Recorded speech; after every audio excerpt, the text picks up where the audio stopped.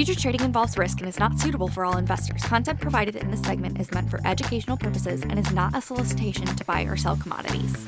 Hello and welcome to From the Furrow, brought to you by EverAg Insights. Each week we talk with subject matter experts on news and topics affecting the grain markets. I'm your host, Britt O'Connell.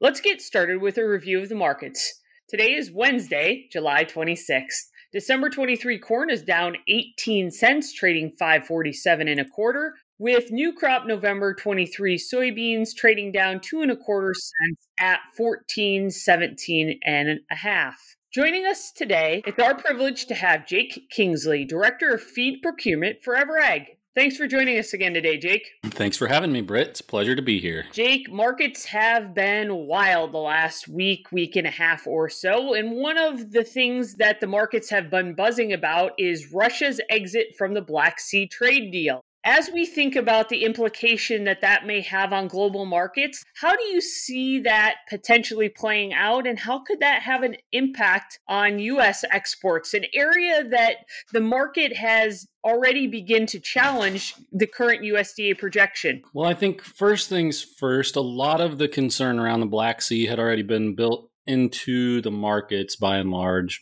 I mean, we've been dealing with this for, a year and a half now, and the market has already been cautious of everything that's happening over there and built in some fairly sizable premium, I think. What we've seen driven more than anything here recently, probably wheat values getting a little bit stronger with concern of shipments coming out of there. And then that's been supportive to everything else. We've seen, as you mentioned, corn and soybeans really rally here in the last week or two, a little bit on the tail of wheat and also on some hot and dry weather forecasts in the Midwest. So I think there's definitely going to be some long-term ramifications of shipping capacity out of the Black Sea because Russia is now damaging what I would call critical infrastructure there at the ports. But for this year, Ukraine really operates on a very similar crop cycle to us. So they've largely shipped most of what they were going to ship for this crop year. Question will be just how bad is the damage and what does this shipping lane look like when we get into, say, October and November, when maybe they have another crop coming off and have the ability to fill that pipeline. How are they able to execute on exports at that point? Jake, you brought forward a really good point. A lot of the Ukrainian corn has been exported and some of the other products that they, push out into the global market. So we do have maybe a bit of time here before harvest happens and the rest of the world is looking for exports out of Ukraine. As we look at export business out of the U.S., do you think there's a chance that we could see U.S. exports pick up, something that might be somewhat supportive to prices? Or do you think that globally we've seen a downtick enough in demand and supplies are ample enough to cover the needs of the world? I think there's certainly the chance that other buyers could come in and source some grain from us to displace what they're going to lose out of Ukraine. But I think our balance sheets at the moment account for a little bit of that. And so then the question becomes, how far ahead on their inventories are countries such as China and other places in Southeast Asia with their current shipping programs out of South America, so that we can measure, okay, how much do they actually have to displace from Ukraine and come get from us? And then do they have enough stored away that they can get by with minimal usage from the U.S. and wait it out for another South American crop early next spring to fill some of that void? So I think those are a couple questions we have to answer first to really know, but there certainly is a chance that if this escalation continues in the Black Sea and that pipeline is completely shut down, then sure, we could see some demand come back to our market here. One of the other things that's really had the market vacillating higher and lower has been weather. And that's pretty normal for this time of year as the market's trying to reconcile perceived production against perceived demand.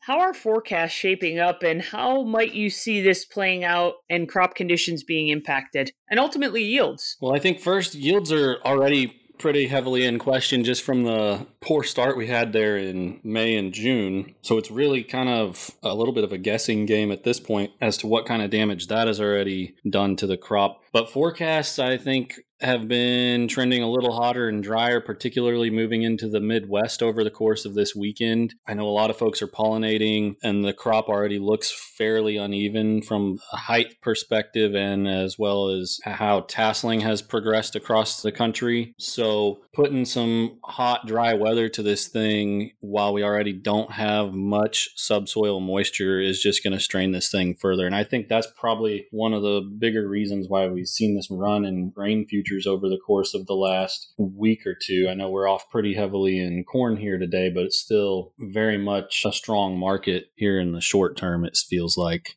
Jake, it seems like everybody's got the same thoughts running through their head.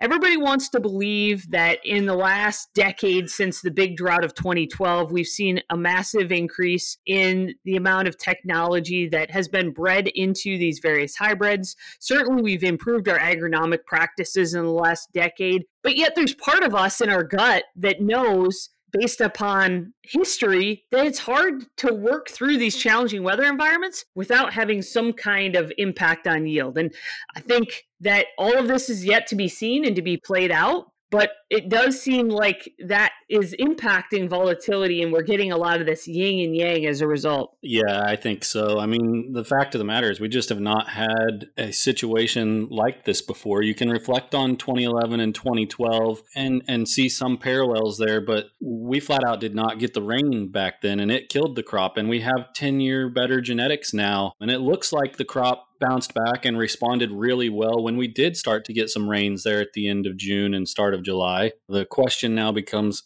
how does that affect the ear on the corn crop, right? I think beans have a little bit more grace in their growing season. They hit their critical points a little later in the year and start to really determine yield a little bit later on in the process. And so they look better than corn, relatively speaking. But at the end of the day, I don't think anybody's really going to know what we have out there until you're running a combine through the field. I think you're right. And I think that's why we would expect volatility could stay really high in both of these markets until we do have more certainty around that yield component. I think the other thing that's interesting and different about 2012 versus this year is that we had a lot more heat earlier in the season during 2012, whereas this is really the largest extended period of heat across most of the Corn Belt that we've seen this year. And so I think that has given this crop a little bit more of a fighting chance, if you will. Yeah, I think so. I agree with you. I mean, like I said, it definitely looked like it bounced back quite a bit from that rain that we did catch. Is that a weather deal early on? Is it a matter of genetics improving? It's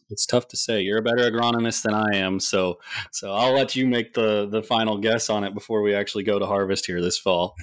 Well, we'll leave that to the pros for sure, but it'll be interesting to see as we move into this August WASDE what the USDA does with yield. I think there's going to be a lot of eyes watching both corn and soybean yield as we move closer to that report. Certainly a report that has historically brought some change to the yield front, both higher and lower depending on the growing season. Yep. And if I were to guess, I would imagine that they do something similar to what they did last month in corn and trim yield maybe a little bit and also trim demand a little bit. And maybe apply a similar approach to beans, kind of give this market a chance to absorb some of these changes a little bit at a time and not totally upset the apple cart here, but definitely indicate that the crop is not going to be the record that we were hoping for when we started the season. Definitely seems to be shaping up that way. Jake, you spend your time and energy studying and navigating the feed markets. When we think about the feed markets, what's kind of top of your mind right now? And what are some of the things that you're looking at on the horizon that could have an impact on the direction that these feed markets go?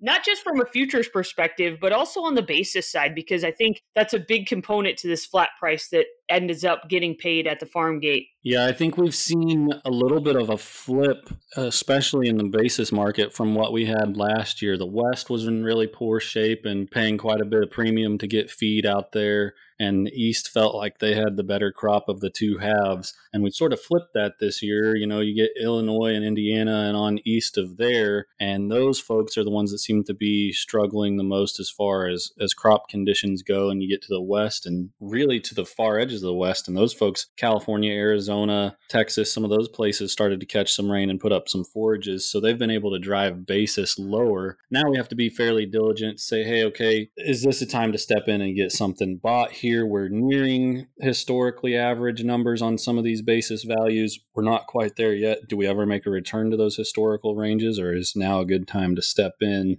and then try to pair up some futures on a nice break with that to get the best overall price? I think the risk is we're just going to continue to see this volatility, primarily driven by weather, move this market fairly extremely over the course of a week or two, as we've just seen here. So you've got to be ready to take advantage of the opportunities when they're there and protect against these rallies that we're seeing here when forecasts start to shift a little bit hotter and drier. Jake, certainly appreciate your insights on this end. Before you go, Jake, what's a quick update on what's going on in South America? We haven't got an update on those folks. Can you give us a little bit of insight on what's going on down south? Yeah, so I think last report they had cut Argentine yields yet again here to kind of wrap up their crop year. But the anticipation is for this coming growing season that both Argentina and Brazil will again increase acres a little bit, as they tend to do, and have a good chance to bounce back to normal production, hopefully in both countries, and really help pad these global balance sheets. The shift into El Nino should be